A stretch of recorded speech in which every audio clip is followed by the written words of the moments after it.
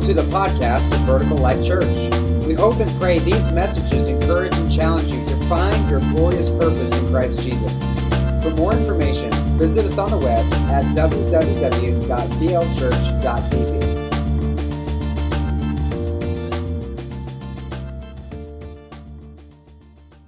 Amen. Welcome back to Michigan. Actually, welcome back for us. We were gone last week. I appreciate all of you that prayed for us. It was a great time just to get away. I so much appreciate Chris and those that filled in for us. Can we give Chris a hand for bringing the word last week?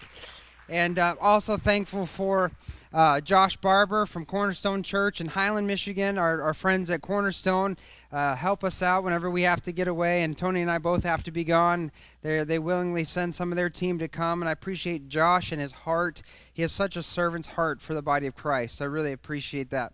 And last week we got to watch the message online, and I appreciate Chris talking about prophecy, and something that spoke to me really is I was talking about how we don't really focus on the Kairos moments, what God has called us to in the here and now. We're really busy waiting for Jesus to return and looking forward to return, but we forget about the mission, the time that we're in right now, and the impact we can have in the lives of those who are far from God through preaching the gospel in the here and now. And so I really appreciate that word that he brought. I want to give you a little snapshot, and I think he mentioned this last week.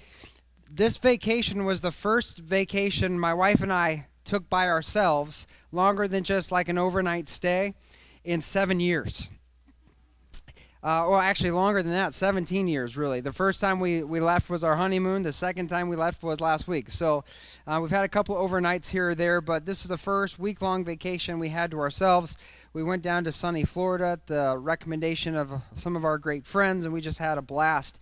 And this was kind of an unnerving thing for me because we haven't done this in a long time, and you got to work things out, like at the church, is everything covered? Like financially, is everything covered at home? And God was so faithful, just reminding us that this wasn't our idea, this was His idea.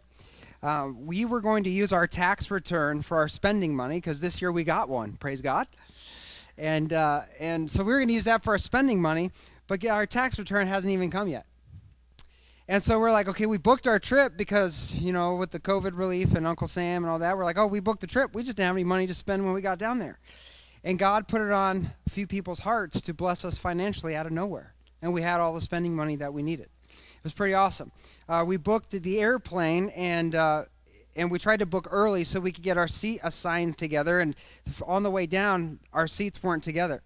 And so we're like, oh, God, it would be really awesome if our seats could get put together. And so when we get there, they tried to check, and they really couldn't do anything about it. But they said, just see if you can switch with somebody when you're down there. And so when you're on the plane. And so the first plane we took, we were able to switch and sit together. And then the second time, the second plane, our connection from Charlotte to Florida, they were able to seat us together. And one of the things we prayed for was simply, God, if there's anybody you would want to encounter or use us to minister to, don't let us be just into ourselves this week. Let us be aware of what you're doing. And God said to me, He's like, your problem is you always look for somebody to minister to. And so I want you to rest. But if there's a person, I'll highlight them. In that connection flight, we sat down to this guy who was coming back from a birthday weekend with the guys. And we had a great conversation with him, and God and the Holy Spirit moved. There was a God moment there. It was just very special.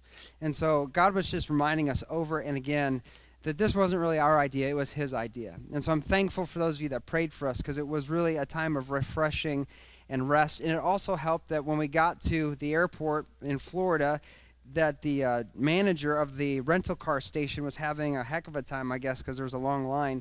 And as soon as we got up there, she's like, oh, we're so sorry for the long line. And we're like, what long line? We just assumed this was normal. And they're like, we think you're doing a great job. She's like, thank you, I appreciate that. Now, do you want a discount on a rental car? And we got to cruise around in a Mustang convertible, my wife's favorite car, for the week at an incredibly low discount. So there's blessings all over it. So I give God so much blessing for that. Thank you, Lord. Thank you.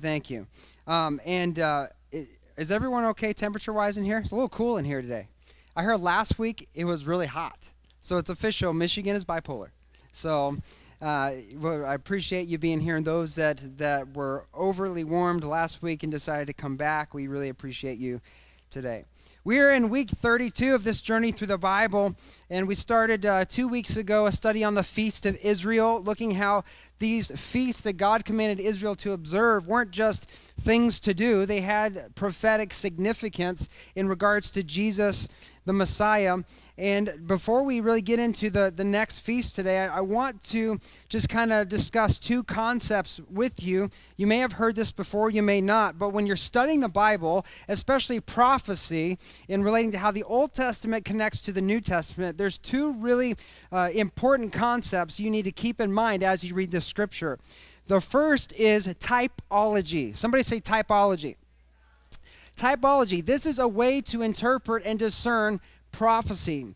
The difference between typology and a normal prophecy is when you read a prophecy from a prophet, often they'll be speaking to someone, a dignitary, a city, a land, and they'll give a plain and simple word like, God in 3 days is going to destroy this city. It's like what Jonah said to the Nineveh. You know, if your wickedness, you're going to die. God is going to kill you. And then the manifestation of that would be an astrological event, a cataclysmic event, or a battle that would destroy the city. And that's how you know the word was fulfilled. Typology is just as prophetic. It just works a little differently. Rather than there being a direct word, here's what's going to happen and how it's going to be fulfilled, the story itself, the characters involved, and the circumstance involved is the prophecy. And then it's fulfilled later in the New Testament, and you can see how the two things are connected. So it works a little differently. You don't have a direct, thus saith the Lord, but you do have the fulfillment in the story or the point or the theme that's being revealed in the story.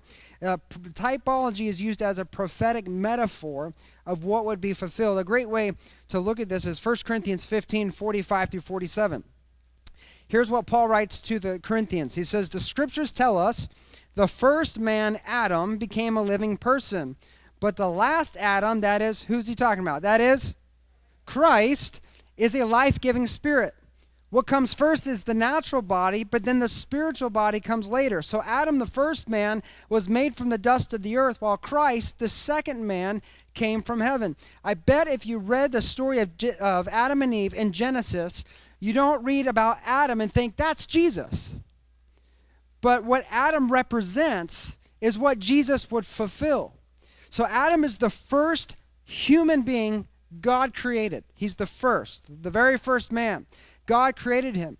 Jesus is the second that God created. Now, Jesus was pre-existent before time. God created him when the Holy Spirit overshadowed Mary, and he took the form of a human being inside the mother's womb. So Jesus is the second Adam, the second only to be created by God's very own hand. Where Adam failed, Jesus was victorious. So the first Adam brought sin and death into the world. The second Adam brought everlasting life into the world. That's how typology works. The story gives the revelation, and in the New Testament, we see the fulfillment. We can also look at similar stories like Abraham and Isaac, how we discussed this a couple weeks ago, how Abraham brings Isaac to the top of the mountain, and before he's able to sacrifice his son, God provides the lamb to sacrifice instead of Isaac. It doesn't say there, and this is what Messiah will do when he comes, right? But we look at what happened in that story and what Jesus fulfilled, and we can see how the two correlate. This is typology. And the Bible is filled with typological examples and revelations. So the type is the prophecy, the antitype is the fulfillment. These are how these things work together. The second concept we need to understand is the now but not yet reality. Somebody say now but not yet. So how can something both be now but not yet? That seems like a contradiction. But this is also a theme in Scripture. We can look at this in the way the Old Testament Hebrews were waiting for the Messiah to come, and they were looking for some specific signs for his coming. They were looking for him to be a son of David, that he would reign on David's throne, that the whole world would be under this kingdom, that the whole world would worship God and God alone, that the lion would lie down with the lamb, and many other prophecies that they were looking at for the coming of Messiah and what Messiah would accomplish. Yet Jesus says about the kingdom, so if we look at the Old Testament prophecies, we can see those things haven't happened yet. Does anybody feel comfortable sleeping next to a lion? Right? No. Yeah, I wouldn't either. Matter of fact, neither does the lamb. So we know those things haven't happened yet. In Luke 17:21, here's what Jesus says about the kingdom. He says, you won't be able to say, here it is, or it's over there, for the kingdom of God is what? Already among you. So they're waiting for the kingdom, but yet Jesus says it's already here. It's already among you. So how can they be waiting for it and it still be here? This is the already but not yet concept. We see both a spiritual and physical fulfillment of prophetic revelation. There's this dual nature. If you think about Matthew 24, as his disciples come to Jesus and they say, Jesus, what are the signs of your coming? Like, we've been taught all this stuff. What are going to be the signs of your coming, the kingdom coming? Jesus doesn't say, chill out, guys, it's already here. He actually goes back and quotes the Old Testament and the prophecies that they grew up knowing. So he said two different things. He said the kingdom is coming in the future, but yet it's already here. There's a dual nature for the kingdom. There are aspects of the kingdom that are in place now because of the coming of Christ and the Holy Spirit, but there are still future prophecies waiting to be fulfilled because the kingdom is also not yet. Does that make sense? Right. So keeping that in mind, here's where we are looking at the feast today, the Feast of the Harvest in Numbers chapter 28, verses 26 through 31. It's also called the Feast of the First Fruits.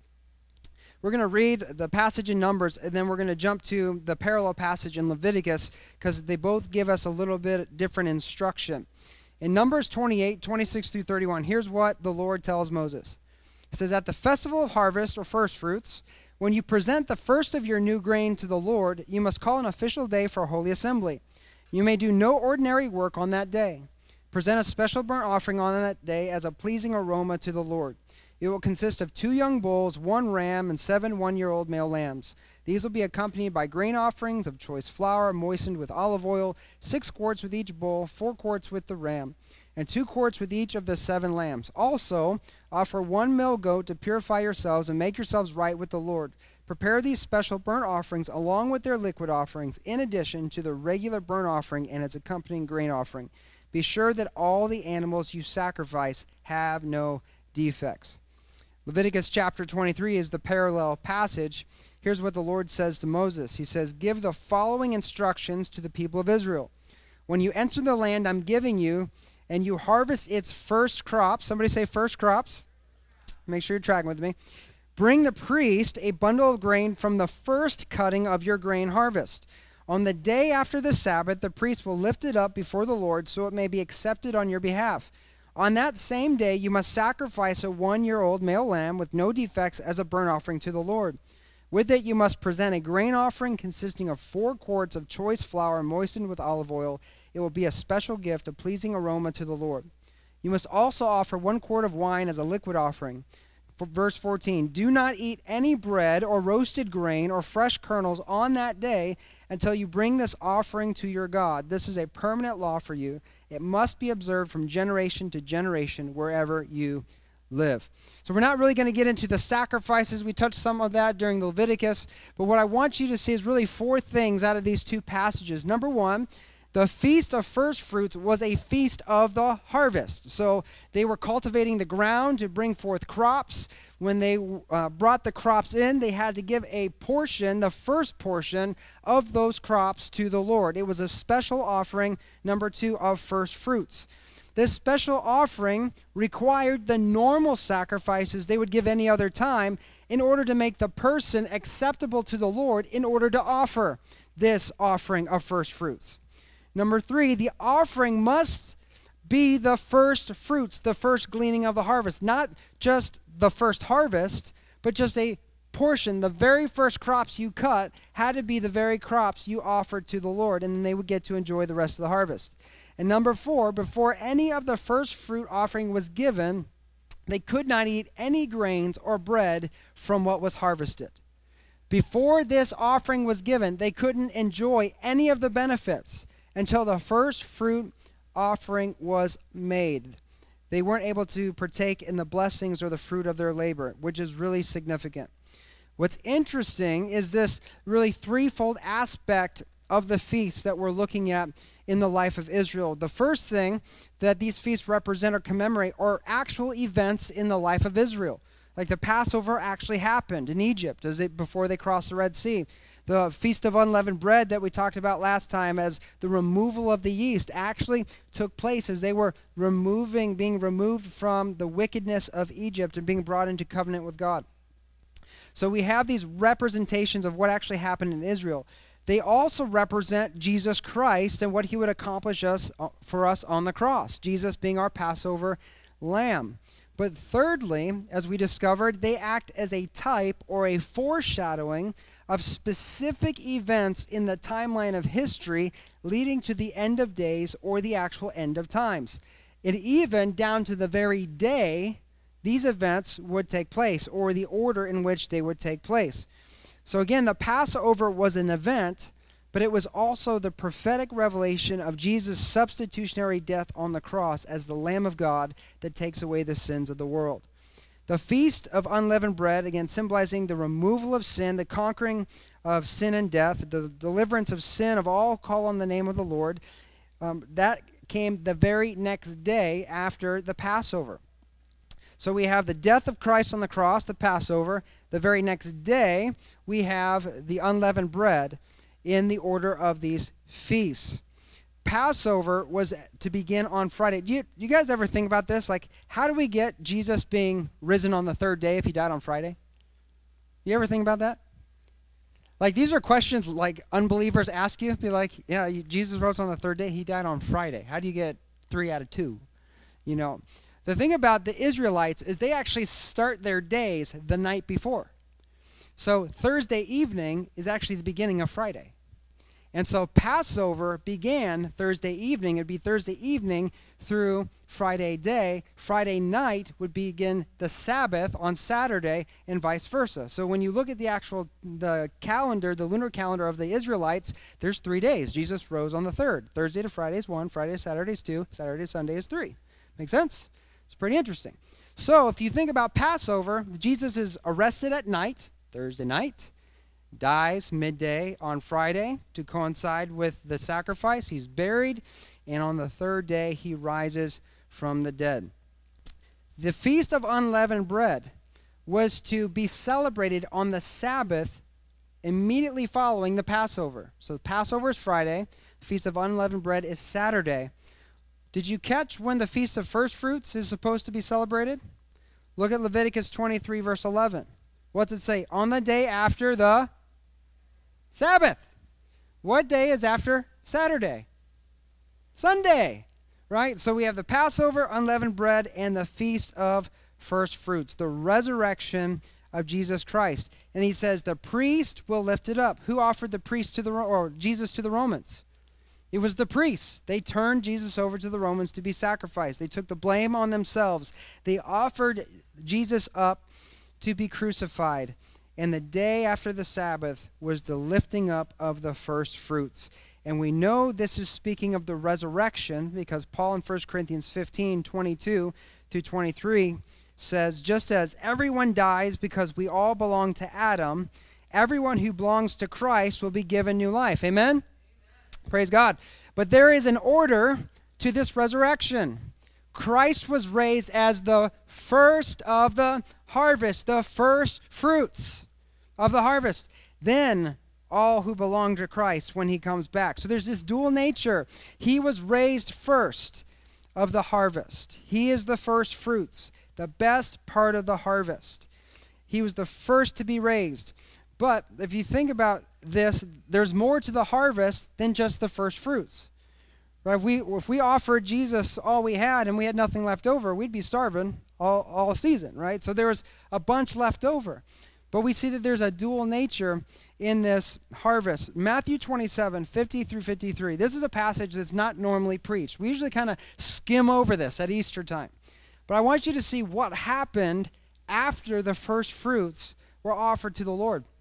This is Jesus hanging on the cross. He says, "Then Jesus shouted out again. He released his spirit.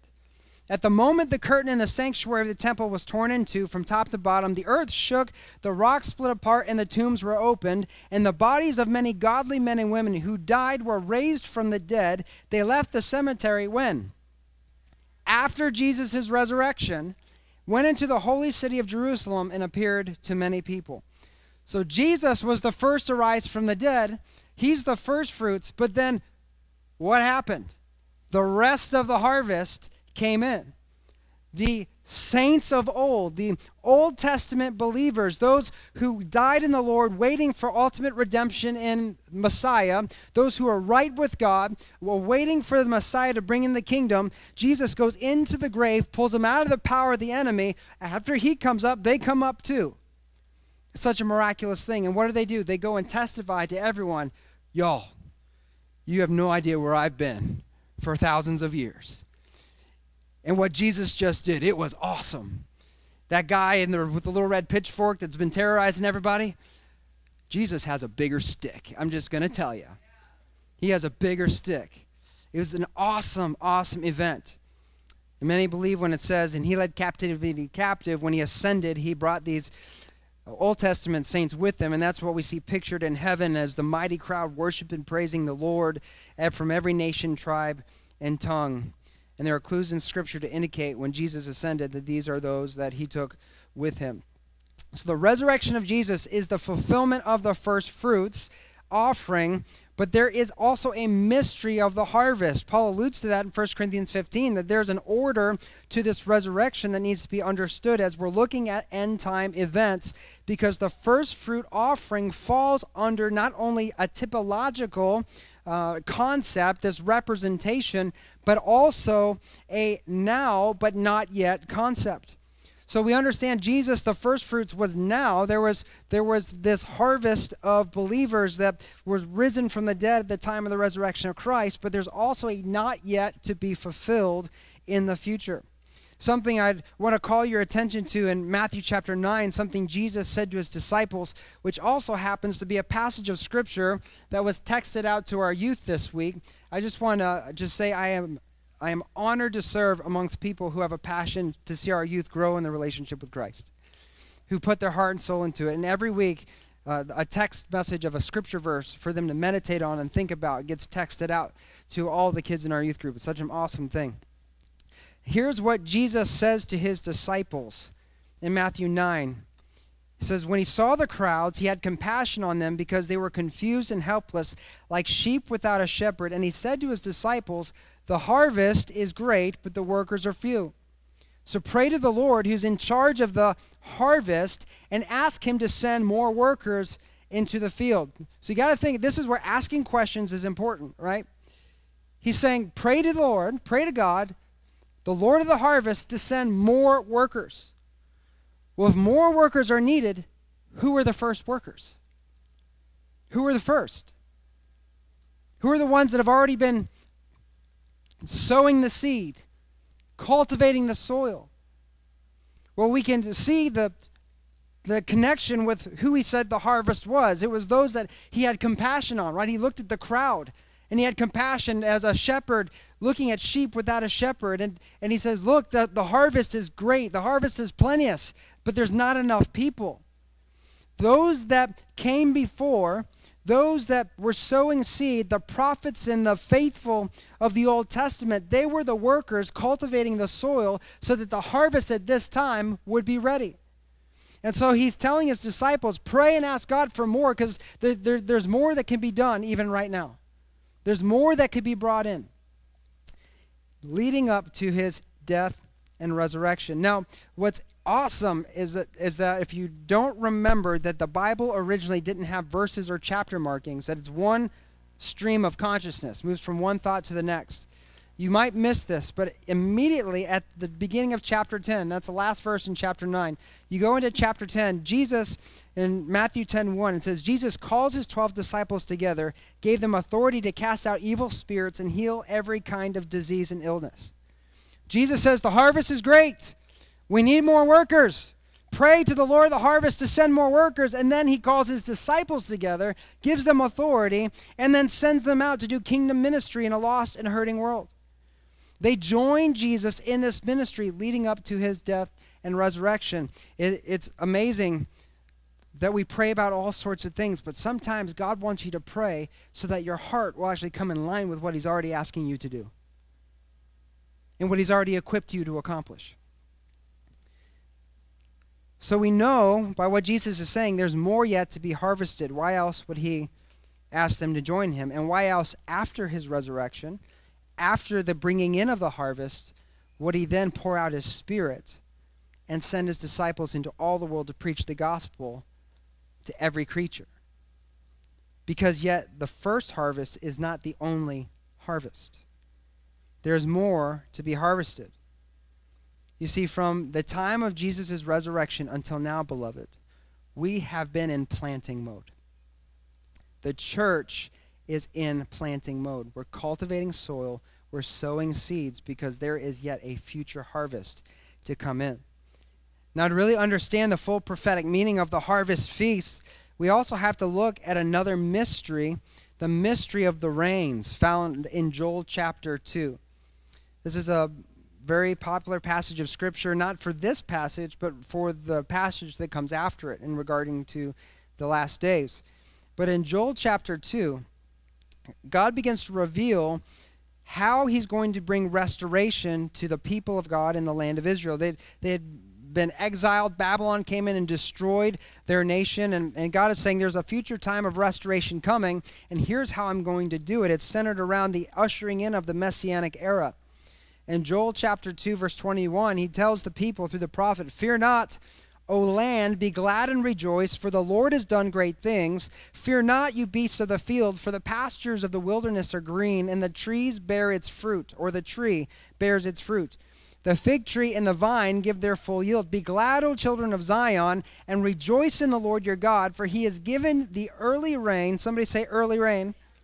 He's given you the early rain for your vindication. He has poured down for you abundant rain, the early and the latter rain. Somebody say the latter rain.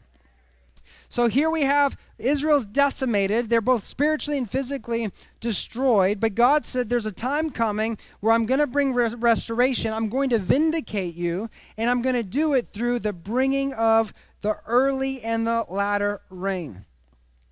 What's interesting here is the fruitfulness of the land will be associated with the restoration and vindication of the people of God. The land where they lived, the land of Israel, was the dwelling place of God. That's where he chose to put his name, where they worshiped him, where the Ark of the Covenant was, where the temple was. It was the place of fellowship and kingdom authority, the land of Israel at this time. What's interesting is that the actual land of Israel, after 70 AD, when the temple was destroyed, the Romans laid waste to it. From 70 AD on, the land itself was parched and dry and couldn't grow a thing.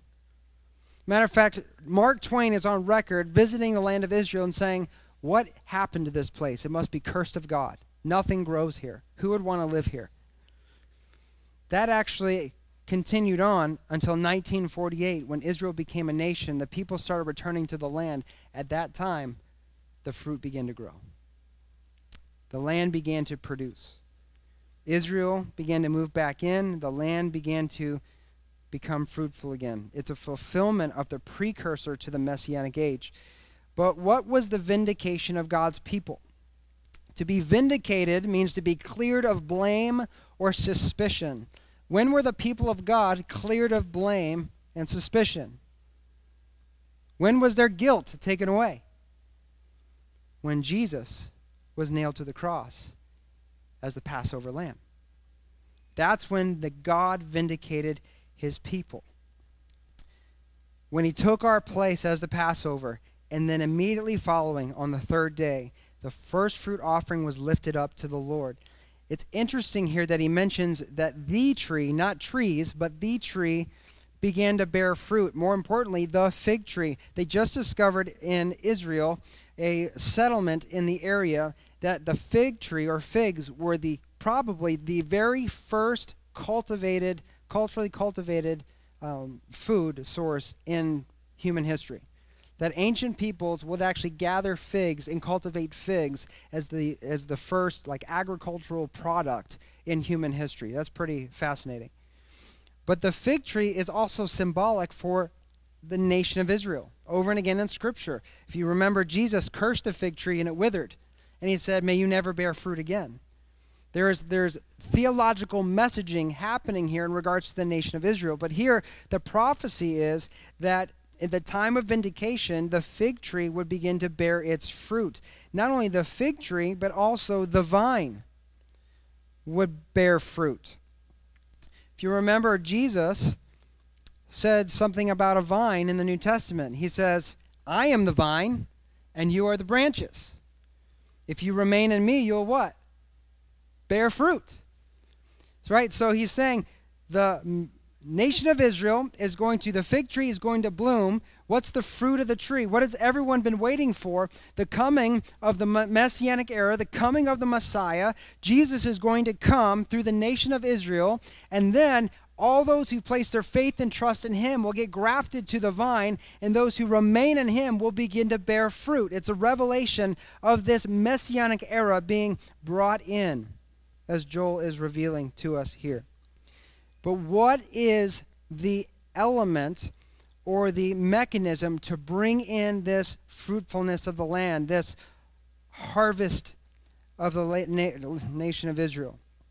Joel tells us it is the revelation of the rains, the early and the latter rains. Two different rains.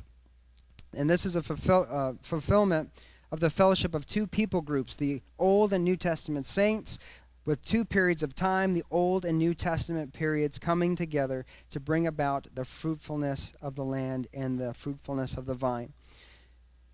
Now, think about this. What would also come at the time of the first fruit offering? Not just the first fruits, but the whole harvest. Not just the fruit that was offered, but the harvest. If there is a first fruit offering, then there must also be second fruit. There is a second harvest that is brought in, and the sign of this restoration coming to Israel, the people of God, the nation, the place where God dwells, this time of vindication, a coming harvest that the rains are bringing in will bring not just the first harvest, but also the second harvest. And it's all tied to the coming of the Lord. And we see this in Hosea chapter 6, verse 3. The prophet Hosea says, let us press on to know the Lord. His going out as sure as the dawn, and he will come to us as what? As the showers, as the rain, spring rains that water the earth. So the coming of the Lord, the coming of Messiah is going to come as the rains. There is both early and latter rains. This is where getting into the mindset of the ancient Hebrews is so important, because if you lived at this time in the nation of Israel, you would recognize that with two rains also come two harvest seasons. There's two times to bring in the crops. And the early rain, the word for rain here in reference to the early rain in Joel is the Hebrew word yoreh. This word means a lighter, more delicate type of rain. According to oneforisrael.org, these early rains are reason to be glad after a hot and dry summer, and the ground can be broken up ready to work in the fields. So their summers are blistering hot, their ground is parched, cracked, it almost looks like a barren wasteland. These lighter rains come in, and they begin to soften the ground. The word for the former rains, yoreh, comes from the same root as a word to mean to shoot, cast, or to teach. Like an arrow being shot to its target or information being directly delivered from teacher to pupil, the yoreh rains are sent down to soften up the ground, ready for the first round of planting. If you think about the ministry of Christ, his first coming, what did he do? He came like the early rains. He came teaching in parables, cultivating and softening hearts, drawing hearts to be ready to be harvested. Through his ministry of healing, he drew people to himself. The hard hearts of those who'd been used and abused by a religious system became ready to receive the truth that would ultimately set them free. This is his first coming. The early rains, the cultivation of the soil, the 3-year ministry of Jesus was a season of sowing, cultivating the soil as the Spirit of God watered his ministry, and the harvest came in on Resurrection Day, with Jesus being the first fruits raised to new life, as well as many others raised to proclaim the time of restoration had come. The Messianic era has finally come in. It's powerful. This began on Resurrection Sunday. But again, we logically assume if his resurrection was the first fruits, along with the first rain, what is the latter rain? What will the second harvest be like? Well, in Exodus 23, Moses tells us about two harvests connected with the Feast of First Fruits. In 23:16, he says, "You shall keep the feast of harvest of the first fruits of your labor, of what you sow in the field, and you shall keep the feast of," what's that say? The feast of ingathering at the end of the year. So the Feast of First Fruits happens at the beginning. Ingathering happens at the end, when you gather in from the field the fruit of your labor. There are two feasts connected with the harvest, the first fruits and the ingathering, along with the two rains. The first fruits comes at the beginning, ingathering towards the end. Now, the latter rain is actually a different word other than yoreh, according to Israel, oneforisrael.org. The latter rains is also known as the Malkosh. This was necessary for the ripening of their barley and grain. The latter rains, or Malkosh, are much harder rains that would have just caused flooding and devastation if they had come earlier on dusty, dry ground. If the ground was not prepared by the early rains, there would be destruction and not harvest. That's significant. So there's little to no rain in the summer. Everything's dying off. The land is parched. The gentle rain moves in. It causes easy cultivation and preparation. If it had not, the latter rains would have brought about destruction. Now, since the resurrection of Jesus, the first fruits in the early harvest, again, we as a church have been in this season of planting. We're sowing seed. Jesus refers to this in many parables. We're preaching the gospel, ministering through the Holy Spirit. Right in the same passage that Joel is talking about the early and latter rains, if you keep reading, he will say, "In the last days I will pour out my Spirit upon all flesh. Your old men will prophesy, your young men will dream dreams. On your sons and daughters alike, men and women alike, I'm going to pour out my Spirit." He's talking about in the end of times, the Spirit of God is going to be poured out. This is significant, especially as we look at the culmination of the end of days, especially in Revelation chapter 20, for a harvest that comes in at the end of time, the time that many call the last days. It's a time a harvest comes in during a time of greater intensity. Again, the early rains are light and comforting. The latter rains are more difficult and torrential. Scholars call this end times the Great Tribulation, or the end of days, or the day of the Lord. Now, beginning in Revelation 13, we read about the overthrow of Satan. Satan is finally defeated at the second coming of Christ. He's bound for 1,000 years. The world is rid of this nuisance that's been terrorizing us for generations and generations. And he is cast into prison after many years of intense persecution on the people of God through the agency of this one called the Antichrist, or the beast, who is given dominion over the whole earth. Revelation 13, 5 through 10 says this: "Then the beast was allowed to speak great blasphemies against God. He was given authority to do whatever he wanted for 42 months. He spoke terrible words of blasphemy against God, slandering his name and his dwelling, that is, those who dwell in heaven. And the beast was allowed to wage war against who? God's holy people, and to what? Conquer them. And he was given authority to rule over every tribe, people, language, and nation. And all the people who belong to this world worship the beast. They are the ones whose names were not written in the book of life that belongs to the Lamb who was slaughtered before the world was made." Anyone with ears to hear should listen and understand. This is the Spirit of God saying, what I'm about to say, you need to discern this. Anyone who's destined for prison will be taken to prison. Anyone destined to die by the sword will die by the sword. And here's the important word. This means God's holy people must what? Endure persecution patiently and remain faithful. There is a time of difficulty coming on the earth, not just for the earth, but for the people of God. Revelation 14, 9 through 13 has a similar vain. This is when God throws the beast and the false prophet over to their ultimate destination. It says that the third angel followed them, shouting, "Anyone who worships the beast and his statue or accepts his mark on the forehead or on the hand must drink the wine of God's anger. It's been poured out full strength into God's cup of wrath, and they'll be tormented with fire and burning sulfur in the presence of the holy angels and the Lamb. The smoke of their torment will rise forever and ever. They will have no relief day or night, for they worshiped the beast and his statue and accepted the mark of his name." Verse 12. This means, what's it say? That God's holy people must endure persecution patiently, obeying his commands and maintaining their faith in Jesus. In the last days, there's going to be a war. Which kingdom do I serve? Christ or the world? Those who choose Christ will be persecuted. We must hold on, endure, and maintain our faith in the Lord. And then I heard a voice from heaven saying, write this down too.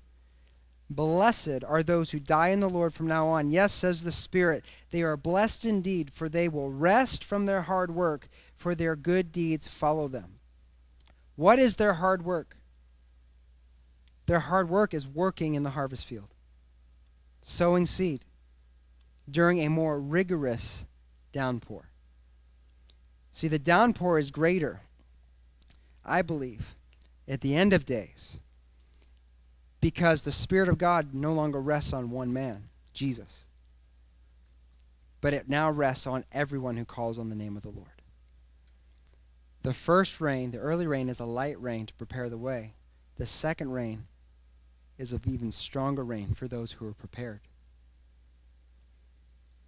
See, many people fear the last days because of persecution and difficulties foretold. But what the mystery of the harvest and the rains reveal is that the latter rain is more intense than the early rains. Yes, we will be persecuted in greater ways than ever before. And I believe truly that this persecution comes because even though there is greater persecution in the last days, there will also be a greater outpouring of God's Spirit, which means greater encounters with God, greater manifestations of his presence, greater manifestations and encounters with his goodness and his love, and greater chances to see revivals and more significant move of God in our day. There is a pursuit, there is an outpour that God is pouring out in the last days. The enemy is going to increase his attacks in the last days because God is increasing his power and his presence in the world. If you think about it, I mentioned this earlier, the nation of Iran, Christianity is not allowed. No missionaries can go into Iran, but yet they have the fastest growing church in the world. It used to be China. It's now Iran. And many of them are coming to Christ because they're seeing visions of Jesus and recognizing that Muhammad ain't the way. It's remarkable what's happening, the way the Spirit of God is moving across the world. And why is this going to happen? Why is there a greater outpour, a greater increase in his power and presence? I believe it's because the Father is answering the Son's prayer. Pray to the Lord of the harvest that more people will join in the harvest field. The Father's raising up more workers. So we're sowing seeds, saving more people than ever before, not in a localized way, but a global scale. And the enemy is also raising up even greater opposition to try to slow us down or even stop us altogether. So this time of difficulty will be a time unlike the world has never seen. And the enemy has set its sights on the people of God. This will be a very difficult season. Unfortunately, there's many different timelines and things that people have taught about the last days, and there have been many books like Left Behind that talk about the church coming out and missing all the scary stuff. That's not found in the Bible anywhere. I hope it's true. But we just read 2 places where God's holy people must endure persecution for their faith in Christ. This is something coming on the world we need to be prepared for. The enemy is going to set his sights on the people of God. This will be a very difficult season, but beloved, it's been written and declared by the Lord that the gates of hell will not prevail against the church. One day our Lord will return, and with him there'll be salvation and healing in his wings. There is an appointed day at the last great harvest of souls. the ingathering of all who believe, all who've placed their faith and trust in Christ. It will come to pass through the same power that raised Jesus from the dead, that lives in us, will raise us too through his resurrection power to be alive forevermore. There'll be no more death, no more crying, no more pain, no more suffering, no more little annoyance with the red pitchfork. We'll be with the Lord forever and forever. And on that day, Revelation chapter 20, 4-6 says this. John sees a vision in heaven. He says, I saw thrones, and the people sitting on them had been given the authority to judge. And I saw the souls of those who'd been beheaded for their testimony about Jesus and for proclaiming the word of God. They had not worshipped the beast or his statue, nor accepted the mark on their foreheads or their hands. They all came to life again. They're resurrected. And they reigned with Christ for 1,000 years. This is the first resurrection. And the rest of the dead did not come back to life, the second resurrection, until the 1,000 years had ended. Blessed and holy are those who share in the first resurrection. For them the second death holds no power, but they will be priests of God and of Christ and will reign with him for 1,000 years. The death has no power. Paul in 1 Thessalonians 4 says to comfort each other with these words, that there's a day Christ is going to return and we will forever be with the Lord again when he rescues the world. The mystery of the harvest, the mystery of the rains reveals two comings of Jesus, two harvests of the saints, two resurrections in the last days, the resurrection of the righteous and the people of God to life and reward, and the resurrection of the wicked to everlasting judgment. The rains are easy on the first, because they were prepared, but detrimental to the second because they were not prepared. And the revelation of the harvest shows us, beloved, now we are in that phase, the time after Christ's resurrection, as we are continuing to sow and plow fields for the kingdom of God, waiting on his return. The first fruits offering is a now but not yet fulfillment. He was resurrected, but there's a time when the resurrection will be fulfilled, when both the early and latter rains will come in, the first and second comings of Christ. And this is our blessed hope, that we will be resurrected with Christ at his glorious appearing. I just want to show you real quickly that there are really 7 mysteries to the harvest and the rains. Again, there are 2 harvests, the first fruits and the ingatherings. There are 2 rains for the harvest, the early and the latter. There are 2 restorations, the land of Israel and spiritual Israel. There are 2 events, the Jewish feast and the Lord's resurrection. There are 2 comings, his incarnation or his first coming, and then also the second coming at the end of time. There are 2 harvest seasons, the teaching and preparing, and also the tribulation and reaping. And there are 2 end-time resurrections, the first of the righteous and the second of the unrighteous. There are 7 aspects to the mystery of the harvest and the rains. And the number 7 is the number of completion or perfection, both spiritually and physically. The fullness of the now and not yet harvest feast will be completed, and so will God's plan involving the resurrection of Jesus in the lives of those who believe. Now, how this affects us today is that we still have a job to do. The band would come forward and begin to play as we go into a time of response. I just want to encourage you that yes, we are living in the latter days and the latter rains. The Spirit of God has been poured out, is being poured out. The early rain has come, and the first harvest has been completed, but there's another harvest yet to come, the one that we are working and waiting for, the ingathering of all believers. And it's up to us. I want you to hear me. It's up to us to determine how much reward our Lord will receive when he returns. Pray to the Lord of the harvest that he'll send more workers. It's up to us to determine the reward that he'll receive when he returns. And I want to give him a great reward, don't you? Don't you want to meet him in the air in the clouds with your hands full and not your pockets empty? I want to give Jesus the reward he's due. Hebrews 12 says that he despised the cross, disregarded its shame. He was able to overlook all the horrific things that he went through. Why? Because of the joy awaiting him. I believe Jesus hasn't even experienced that joy yet.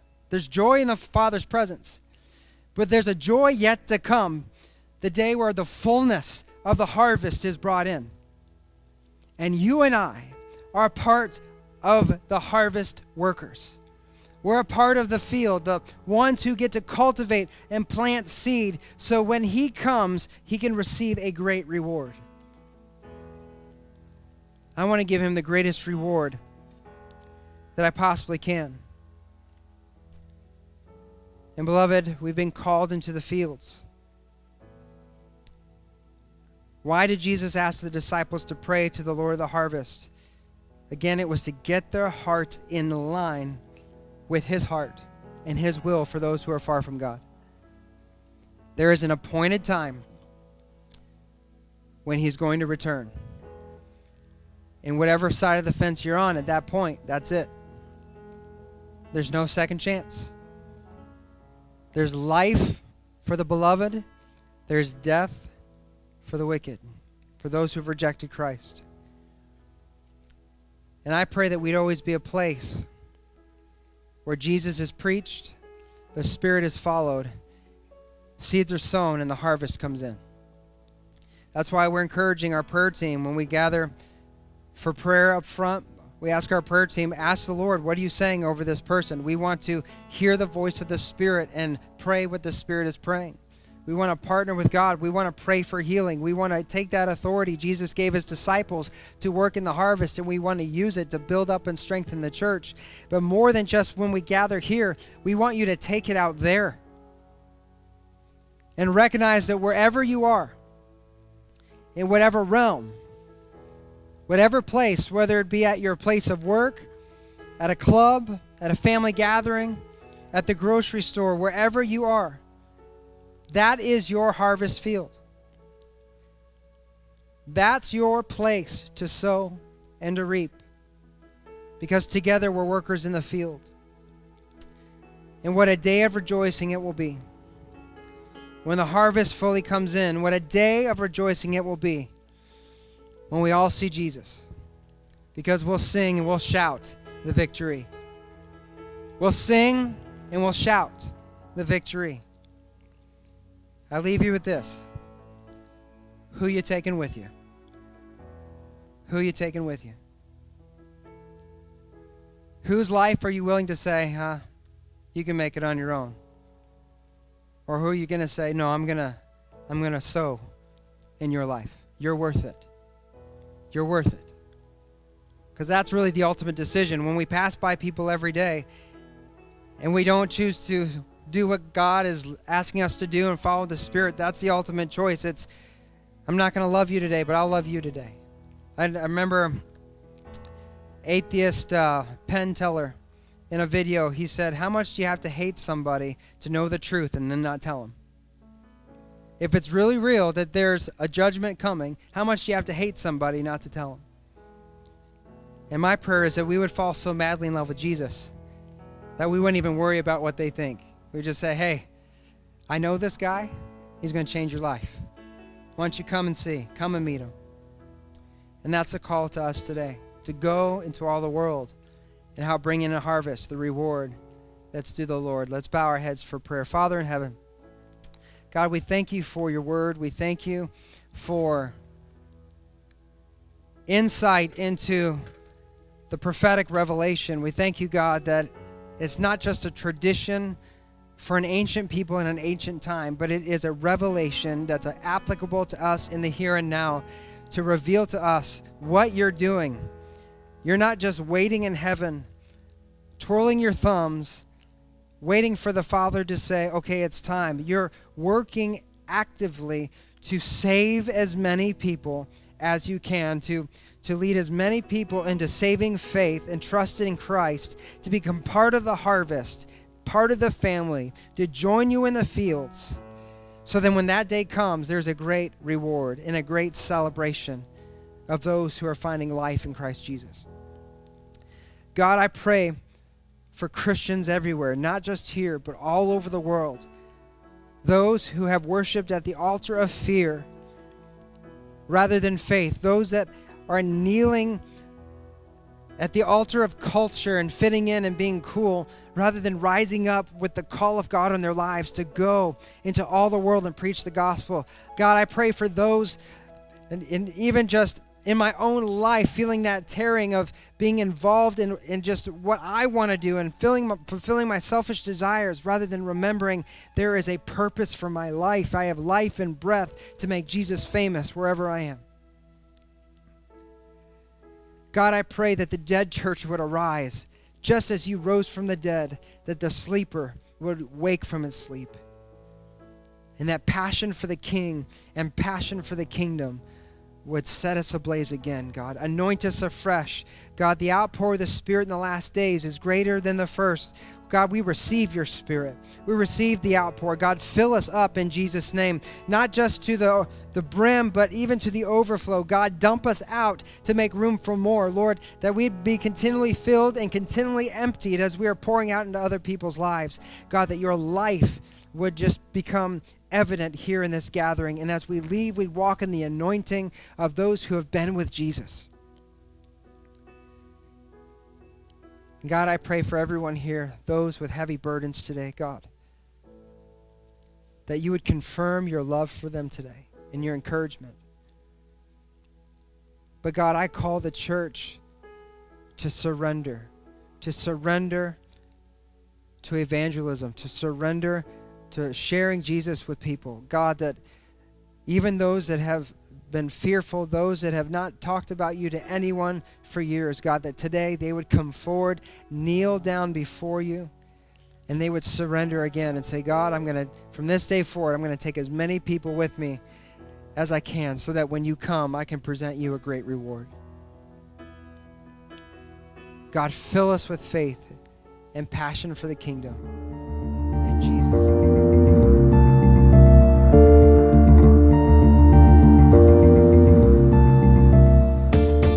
All of us at Vertical Life Church, we want to say thank you for listening. If this ministry has blessed you in any way, please consider making a tax-deductible donation to www.blchurch.tv/give. Thank you, and God bless.